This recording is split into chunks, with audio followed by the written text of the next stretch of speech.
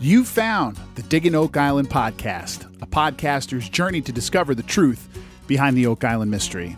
I'm Dave McBride. Thank you guys so much for downloading and listening. If you've been listening to and enjoying our little show, please help us out by becoming a patron. Go to patreon.com/Digging Oak Island to learn more.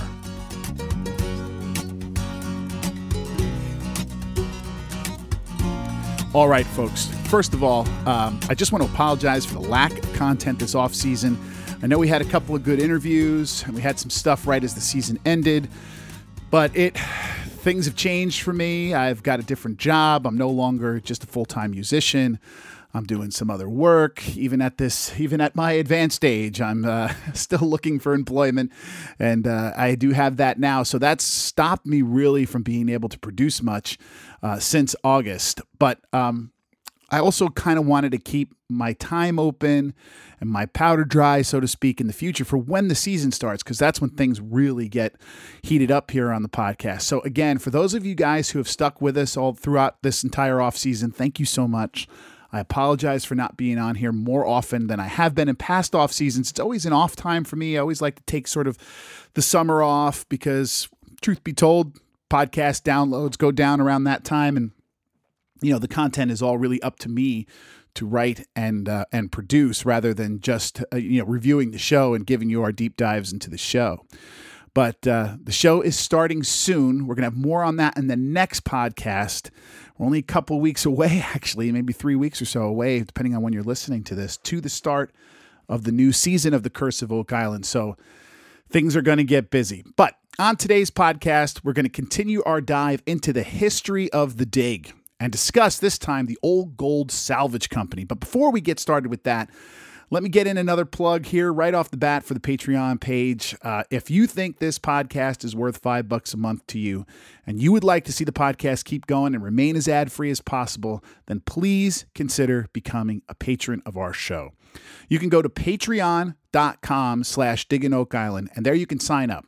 You'll get exclusive access to a live chat during the U.S. broadcast of each new episode of The Curse of Oak Island, and that is coming soon. It is also my favorite part of doing all of this. Come and join us. And we have some new patrons this summer to thank. I don't know if I have them all here. I will certainly get them all for the next show, but there was an anonymous patron with just an email that starts with something that looks like Sable. Whoever you are, thank you so much. Don't be a stranger. You could certainly go in and change your name now if you didn't want me to announce it. You can put it on there so we know who you are. And thank you, of course, to Gregory and Diane, all becoming patrons. All three of you, thank you so much for your support. It really does mean the world to me. Again, go to patreon.com/Digging Oak Island to sign up and support the podcast. It's only $5 a month. You can cancel anytime. And if you prefer not to do the monthly thing, sure, you can make a one-time donation. I get that. Just use the Venmo name @Dave McBride Music. That is for when that's my virtual tip jar, so to speak, for when I am playing as a musician. So you want to do a one-time donation, that's a great place to do it. It's actually the only place to do it, so go there. Venmo @Dave McBride Music. Okay, we have some emails and messages from you guys that we need to catch up with. This isn't all of them for the summer, but it is most of them. And I haven't done this in a while. I've certainly missed it. And we got a lot to catch up with. So let's begin with Gary in England.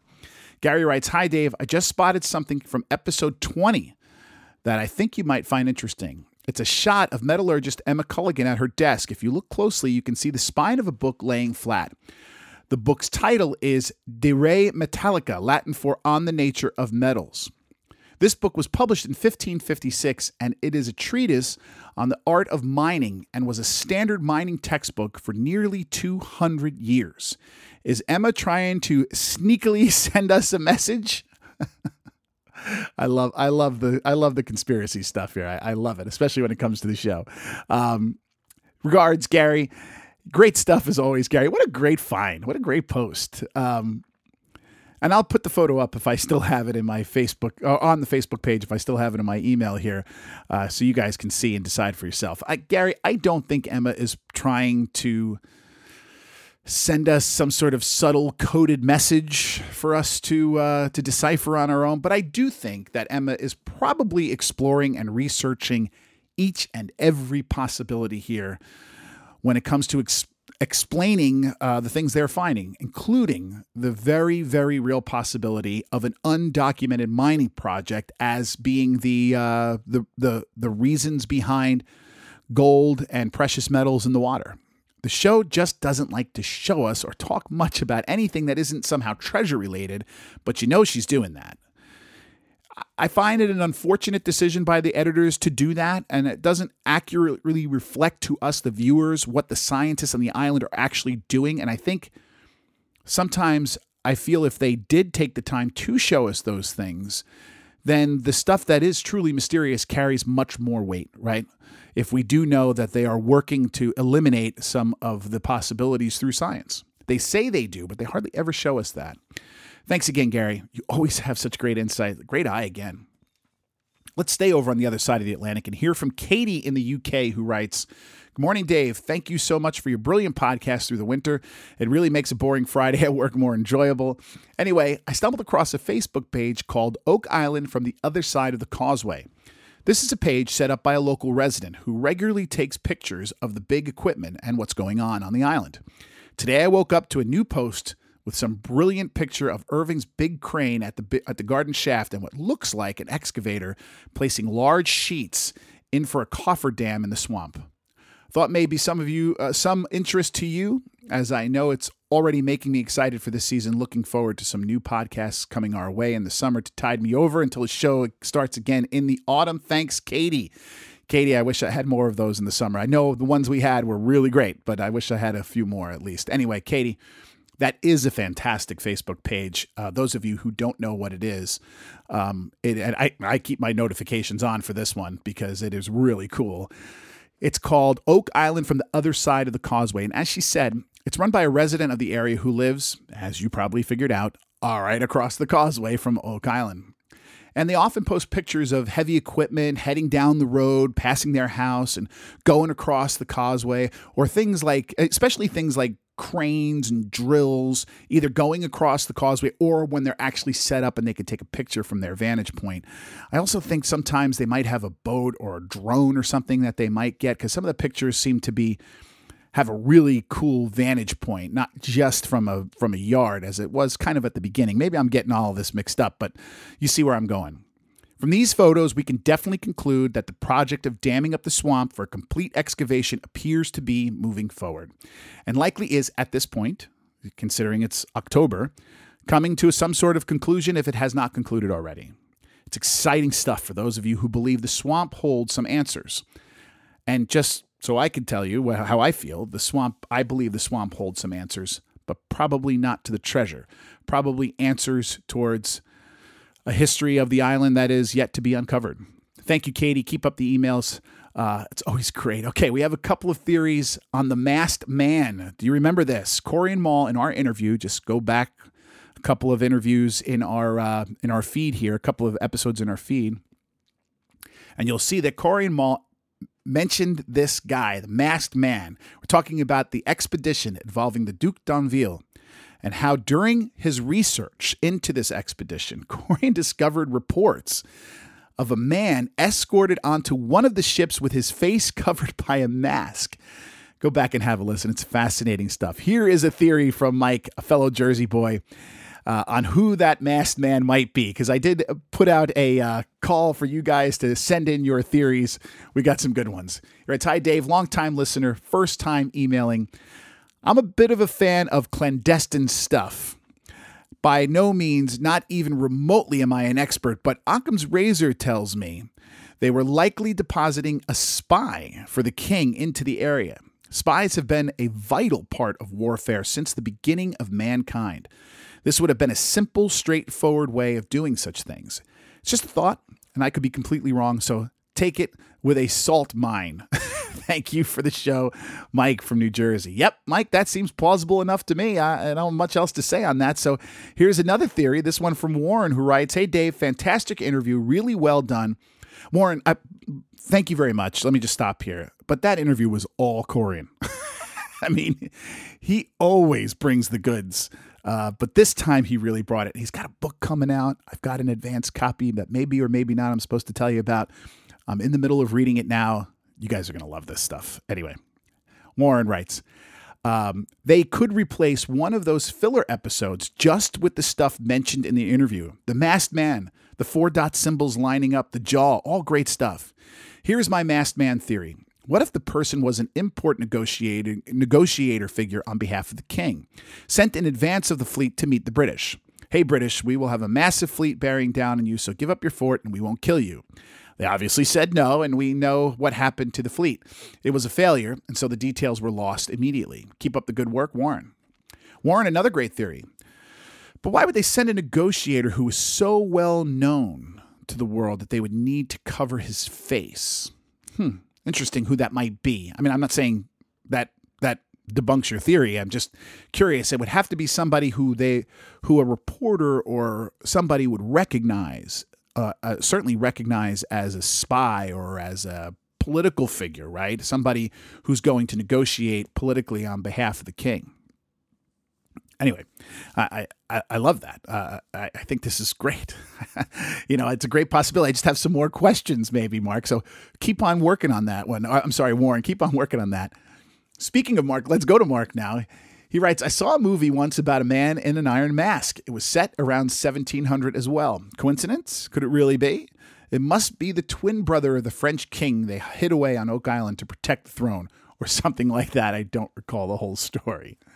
Mark, I think there has been actually more than one movie about the man in the iron mask and more than one theory, too, on who it might be. The movies were all based on Dumas' novel, The Vicomte of... I forget how you say it. The Vicomte of Bragelonne. The first film that I remember seeing was from 1939. But there was recently another remake in the 90s, like 1998 or so, with Leonardo DiCaprio and I think Jeremy Irons. But the one I remember the most was the 1970s version with Richard Chamberlain.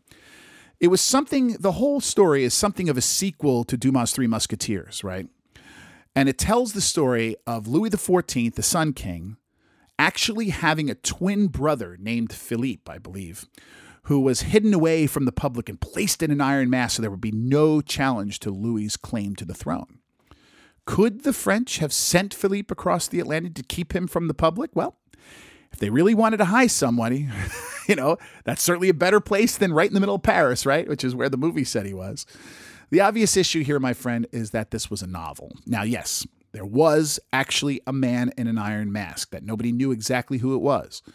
There actually was a prisoner during the reign of Louis XIV who was imprisoned in an iron mask for something like 30 years and whose identity was never revealed, even after his death and even after the death of Louis the Sun King, right?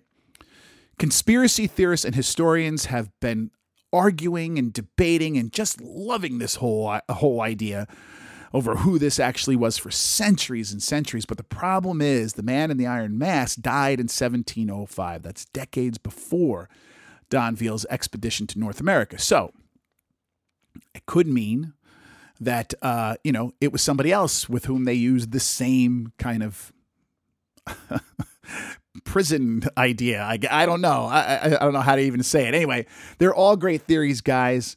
Yes, there might be a very reasonable non-treasure related explanation for this strange event, but you simply have to add it to the pile of strange and clandestine things associated with this particular expedition, and that pile seems to be getting bigger and bigger all of the time. No, a man with a black mask getting on a ship to North America doesn't prove anything about treasure, but it does make the expedition, which we're talking about, even more intriguing. And really, something of a suspect in the investigation if you're going through that angle, right? Again, thank you all. That masked man certainly fires the imagination, doesn't he? Anyway, let's continue right now. We'll go to Greg, who writes, Hi, Dave. Big fan of your show and a new patron here. Thank you so much, Greg. Just wanted to thank you for keeping me up to date with the goings on in Oak Island. I haven't watched the show in years, but checking my phone almost daily to see if you released a new pod. The mystery of the island is fascinating to me, but I lost interest in the TV show aspect of it. I find the Gordon Fader Joyce Steele theory the most likely, and if the show decides to seriously go down that road, I'll likely return. Until then, I'll stay informed through the pod. Please keep up the hard work. Your show is fantastic, and I look forward to every episode. Thanks again for all the hours of entertainment. Best from Florida, Greg. Greg, thank you so much. Thank you for your email. Thank you for listening, but more so, thank you for supporting us as a patron. Welcome to the family, and don't forget about those live chats I mentioned earlier. Really great fun. New episodes will be here again before you know it, guys. Keep listening, because I can also almost promise you that Joyce Steele and Gordon Fader's theory is not coming to the Curse of Oak Island anytime soon, but there will be a lot of really cool stuff this year. I don't want to reveal too much, but I've got some ideas out of what might be coming. Anyway, keep those emails coming. Anyway, finally, another one from our old friend, Warren, who writes, "Hey, Dave, I have heard your comments about things that are found, made a big deal of, and then they quietly disappear, never to be heard of again. I know you don't watch the other big Prometheus show, Skinwalker Ranch, but the scientist, Travis, made a brazen statement about some object captured on camera, and it turned out to be a bird, not a fast-moving UFO. But he came out and said it on a wrap-up show. We were all quite impressed that he did this, and it didn't just quietly disappear. I think a really good concept for an Oak Island wrap-up show would be to have one dedicated to hits and misses, especially the misses. Admit what objects turned out to be incorrectly identified after further scientific investigation. This would give huge credibility to the process. I would absolutely watch this, Warren. Warren, great stuff. You're correct in a couple things. Number one, I would absolutely watch that. And again, I'll add this, which I said before. I think it not only lends credibility to the show, but lends even more credibility to the things they cannot explain, right? The fact that every single item that is brought up is treated as if it is some sort of connection to the Knights Templar and the treasure makes people doubt the credibility of the show and what they're being told. For better or for worse. And I'm not saying it does for me. I'm saying it does for a lot of people. You're also correct, my friend, that I don't watch that show that you're talking about, so I wasn't aware of this. But that is a nice little nugget of information. I'm not sure what you mean by a wrap-up show, but I'm going to assume that is something similar to the Maddie Blake stuff we get on Oak Island, right? If I'm correct about that, then in my book, they get no credit for this. Not at all. The kind of information that you're talking about should be included in the actual episode where they present this evidence to their audience, and it should not be shoved off in some later wrap-up show that most people won't remember and most people may not even watch. I know those shows do not get anywhere near the ratings that the actual proper shows themselves do. So putting it on something like that is almost a way of hiding it and hiding it away from those so that the unsuspecting viewer still thinks there's something mysterious about what they saw. If Travis knew this was true for a wrap-up show, then he most likely also knew it before the show where they presented the video actually went to air, because it has to go through the editing process and all that kind of stuff. These shows happen long after. They go to air long after they're filmed. Instead, again, what they're hoping for, and likely achieved, mind you, was that a decent percentage of viewers who saw the original evidence never actually saw it get debunked, and therefore continued to think that whatever this was, as you say, a fast-moving UFO, as it was presented to them. And I find just that whole idea to be dishonest. Again, I always point to the Roman pilum, right? Just to review, during season 6 of The Curse of Oak Island, the team found a pointed piece of iron, which Gary Drayton originally thought might be a crossbow bolt. Later in the season, the team showed it to an antiques expert named Gabriel Vandervoort, who said it was a Roman pilum. That's the metal tip of one of those long spears you see Roman soldiers use. If I remember correctly, they'd stick them out behind their from behind their shields as the phalanx moved, right? These long spears.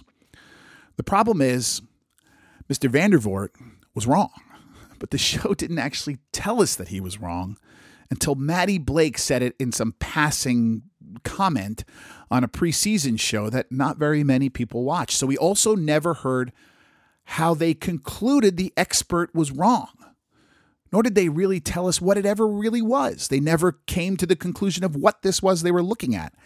They just sort of left it there, and that bugs me to no end. So let me amend what I said before slightly and say it like this. Travis gets credit for doing the work and debunking the evidence, right? And I think the Oak Island team do as well. But the producers and the editors get zero credit for how they handle it. That's just my take. Instead, they're just using it as more fuel to the fire, and it ends up being more fuel to the fire for those who believe Prometheus is essentially being dishonest about much of what we see on television. And for those of you in the Oak Island social media community, know that is a big set of people who watch this show. Anyway, thank you so much, Warren, for the email. Great stuff as always. Don't forget, if you have any questions or comments, send them along to digginoakisland@gmail.com.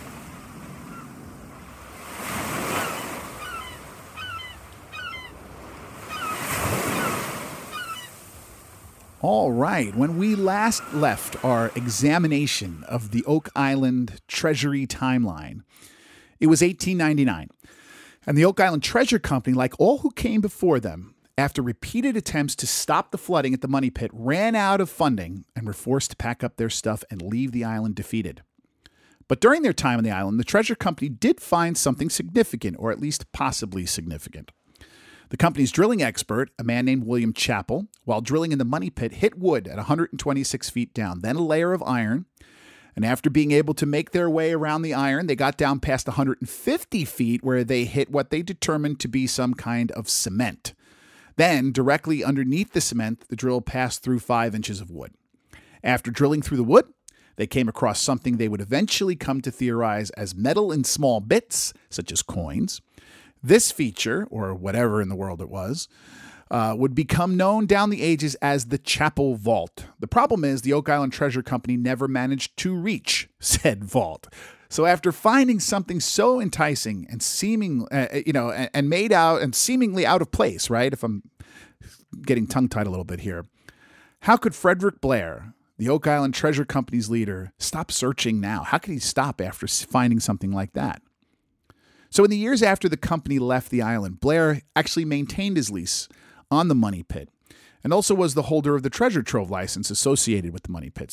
But he no longer had the funds himself to continue the search. So enter into the picture a New York engineer named Henry Livingston Bowden, who was convinced, like all who came before him and all that would come after him, that he, and he alone, with his soon-to-be piles of money, would be the and of course with those piles of money have the latest and best technology. He alone would be able to find the treasure. So Bowden started raising money and began what he called the Old Gold Salvage and Wrecking Company. And when I say he was convinced he could find the treasure, I'm not kidding. He was really convinced.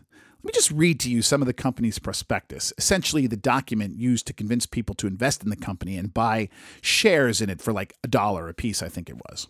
Bowden writes that there is some sort of treasure there has been verified by gold shavings and part of a watch chain brought up with borings from the crude implements used.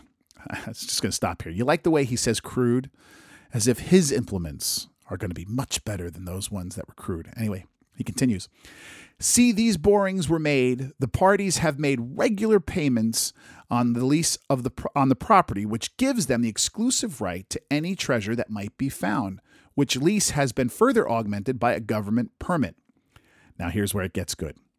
Believing from the above and from other facts that a treasure of some value is buried in the pit on Oak Island, Nova Scotia, and knowing that with modern methods and machinery, the recovery of that treasure is easy, ridiculously easy.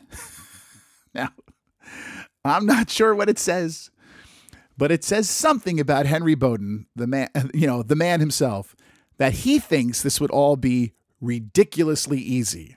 I mean, ridiculously. I love the use of that word. He writes so formally until he gets to ridiculously easy. I mean, remember, people, folks had been searching and digging and dying on Oak Island for over a century by this point. A century. Yet this guy really thinks that it's going to be ridiculously easy? Oh, and he's not done with his hubris. The prospectus concludes with this funny little nugget. The recovery of the treasure would yield 4,000% on the entire capital stock, and as operations should begin in May or June and completed in 4 weeks, should be available this summer. Now, folks, let me say this. As much as I like poking a little fun at the confidence and the hubris of a person like Henry Livingston Bowdoin, believe me when I tell you that he was by no means the only or even the most arrogant of confident guys to begin searching for the Oak Island treasure. This is somewhat par for the course for treasure hunters the world over, not just in Oak Island, everywhere. They are all confident that they can do it, or they wouldn't even try, right? We talk a lot on this podcast about the psyche of treasure hunters, and this is just another great example of that. Bowdoin even thought that after he recovered the Oak Island treasure, the company would have time later that year to use those funds from the treasure to go and recover even more treasures in quote-unquote southern waters. I presume he's talking about shipwrecks in the Caribbean. Now, despite the prospectus making this entire endeavor sound nothing more than a proverbial layup, Bowdoin came nowhere near selling the $250,000 worth of shares he was hoping for. However, he did manage to secure an investment from a 27-year-old Manhattan law clerk named Franklin Delano Roosevelt. Roosevelt was fascinated with buried treasure, and he was also well aware of the Oak Island mystery. But keep in mind, Roosevelt was not involved in the day-to-day operations of the Old Gold Salvage and Wrecking Company. He wasn't climbing down into the money pit with a hard hat and a pickaxe. He did, however, visit the island a couple of times, mainly because he was, like us, fascinated by the mystery. And if we had the chance, wouldn't we do that? One of those visits would produce that photo that we've all come to know and love and see pretty much any time anyone mentions Oak Island, right?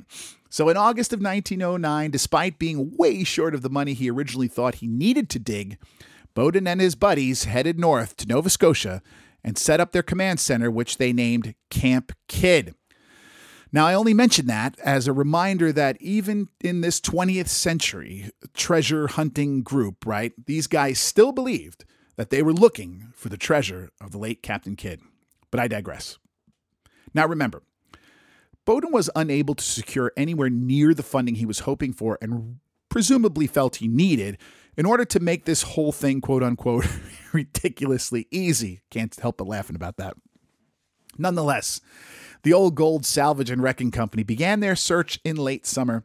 They started trying to shut off the flooding, but predictably were unable to either locate the source of the flooding at Smith's Cove or properly drain the money pit, mostly due to the aforementioned lack of funds, if I'm honest. So they sent a diver down into the money pit who reported basically that the whole thing was a huge, twisted mess down there. Bowdoin decided to then dynamite the bottom and start clearing out the tons of wood and junk, which he assumed was standing between him and the vault. With that done, they then began drilling a series of boreholes to try and locate the vault and those very enticing small bits of metal they were expecting to find down there. We'll let Bowdoin explain this for himself as to what happened next. This is from an article he wrote, and that was published in Collier's magazine in 1911, which we'll talk about much more in just a second. But Bowdoin writes, "We struck cement 6 inches to 10 inches thick at depths of 146 feet to 149, but no traces of boxes, treasure, or anything of that kind. The cement was analyzed by Professor Chandler of Columbia University and found to be natural limestone pilled by the action of water. We housed the machinery and gear and left Oak Island November 4th, 1909. So like he said there, with his money gone, Bowdoin and the Old Gold Salvage Wrecking Company left Oak Island defeated in November of 1909, not even a year later, much less than a year later, for sure. Apparently, however, his plan for the future was to actually try and raise more money and come back to continue the dig, but raising more funds for what was apparently a failed expedition to anyone who had, tried it before, must not have been an easy thing to do, especially considering that he couldn't even raise them before he spent thousands of dollars only not to locate the treasure. Nonetheless, Bowdoin asked Blair for an extension on the contract to dig. Blair responded that he would be happy to do so, that he would be happy to allow Bowdoin that extension if he could prove he actually had the funding this time. But Bowdoin obviously could not do that. And thus the two men began an argument that resulted in Bowdoin writing and publishing the aforementioned Collier's magazine article entitled "Solving the Oak Island Mystery," Solving the Mystery of Oak Island, the 100-year search for the $10 million supposed to have been buried by pirates. Now, according to Blair, Bowden threatened to tell the world that there was no treasure on Oak Island if Blair didn't let him continue digging. And that's exactly what happened. So, you could take what Bowden is saying as sour grapes and with a little bit of a grain of salt. But the article itself is not entirely without merit. Let me read you just the conclusion to the article. You can certainly look it up and find it for yourself. But he concludes in 6 parts. He writes, first, there was never a pirate or other treasure buried on the Money Pit in Oak Island because A, there was no need to bury it so deep. B, below the cribbed part of the pit is a natural formation, which would not be the case if filled in. And C, our borings prove it. Second, there is no tunnel from Money Pit to Smith's Cove because A, it's over 600 feet to Smith's Cove, but only 150 feet to the nearest shore on that side of the island. B, it would have been a long and tremendous operation to dig such a tunnel by hand over 100 feet underground. C, the opening or drain could not have been kept open on a sea beach. Third, water did not reach the Money Pit through a tunnel because A, water was always struck at the level of 17-foot strata of coarse gravel and sand. B, it was salt water and percolated from the bay 150 feet away. C, the more it was pumped, the easier it came, the sand settling to the bottom of the strata, the clay above remaining intact. Fourth, there was never a ring bolt on the beach because A, it was easier to tie a line to an oak tree than to drill a hole in a rock and set it in a ring bolt. B, there was still a number of large oak trees at Smith's Cove. Fifth, no borings ever brought up links of chain or anything valuable because A, such things do not stick to a flat chisel or auger through 120 feet of water. That's a good point. B, different operators found the treasure at different depths from 110 feet to 150 feet, all in a 5x7 hole. The treasure must have dropped 40 feet. C, the sheepskin parchment was not found by the man who did the boring. The borings were sent to the home office of the company, and the first examination showed nothing. A later examination was made, and the sheepskin parchment was discovered. I understand that more stock was then sold, and most work done without result. Sixth, there was never any characters on the rock found in the Money Pit because A, the rock being hard, they could not wear off. B, there are a few scratches, etc., made by the Creighton employees, as they acknowledged, but there is not and never was a system of characters carved on the stone. Now, again, folks, the article that he's writing here is filled with errors, a lot of omissions, and is quite obviously the result of some serious sour grapes on Bowden's part. I concede all of that, right? But the skeptics will find quite a bit in his conclusions to nod their heads in agreement with, right? And it's hard to dispute some of his logic. Look at a couple of examples of what I mean. Let's start with the section where he says there is no tunnel from the Money Pit to Smith's Cove because it's over 600 feet to Smith's Cove, while 150 feet to the nearest shore on the side of the island. Also, it would have been long and tremendous operation to dig such a tunnel by hand of over 100 feet underground. I mean, come on, guys. That logic is pretty sound, don't you think?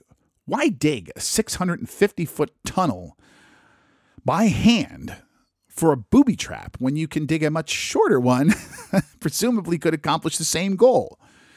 And I've always said the biggest obstacle for me in believing in this booby trap system and the box drains and all that is just how incredibly difficult a project it must have been.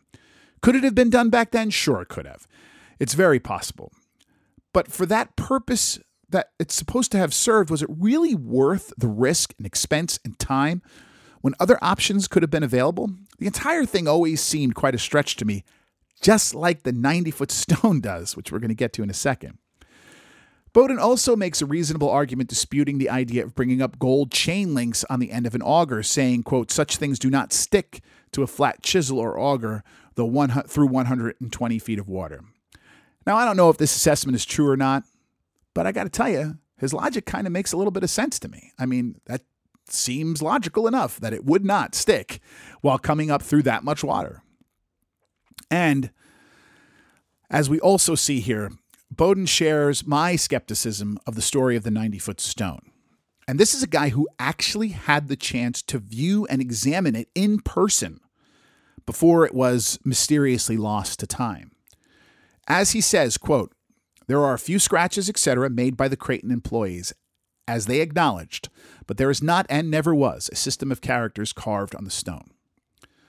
Again, guys, I remind you that this stone was in existence and its location documented for well over 100 years and into the 20th century, yet no one ever bothered to take a picture. No one ever bothered to make an etching or tracing or anything of the characters on it to preserve it for reality's sake, in the future. It's always strange, it's always a crazy thing when you ask yourself why no one bothered to preserve it. This was the most important piece of evidence ever found in the money pit that backs up a treasure theory, right? This was it. This is all anyone ever found to make people think that there might actually be a treasure down there and something worth digging for. This is the one and only item that should have been paraded by any hopeful treasure hunter in front of every prospective investor they were hoping to earn the support of. Yet instead of being carefully preserved for such a purpose, like anyone would expect it to be, it was installed inside a working fireplace and then had the snot beat out of it when it was apparently used to beat leather on it at a bookbindery. Now, does this sound like anyone down the years who was in possession of this stone actually thought it was incredibly important and it was an artifact that should be preserved? Or, I mean, does that lead us to believe that these people think that this was it, that this was the stone that said there was 10 million pounds buried or whatever it says? Because then it just disappears. It's beaten up, it's destroyed, and it disappears. Folks, this is the stone inscribed with coded characters that they believe said, and now I remember, 2 million pounds are buried. And somebody lost it? Really? Come on. It's not hard to believe Bowden's account here, even if it is somewhat sour grapes. Needless to say, Blair never let Bowden back on the island again. They didn't get along very well after that. But I would be remiss not to also mention that despite Bowden's article and despite his very public, debunking of the mystery, interest in the Oak Island mystery never really did cool down. At the risk of stating the obvious, the proof of that lies only in the continuation of the search for the next century and more, and the creation of this podcast.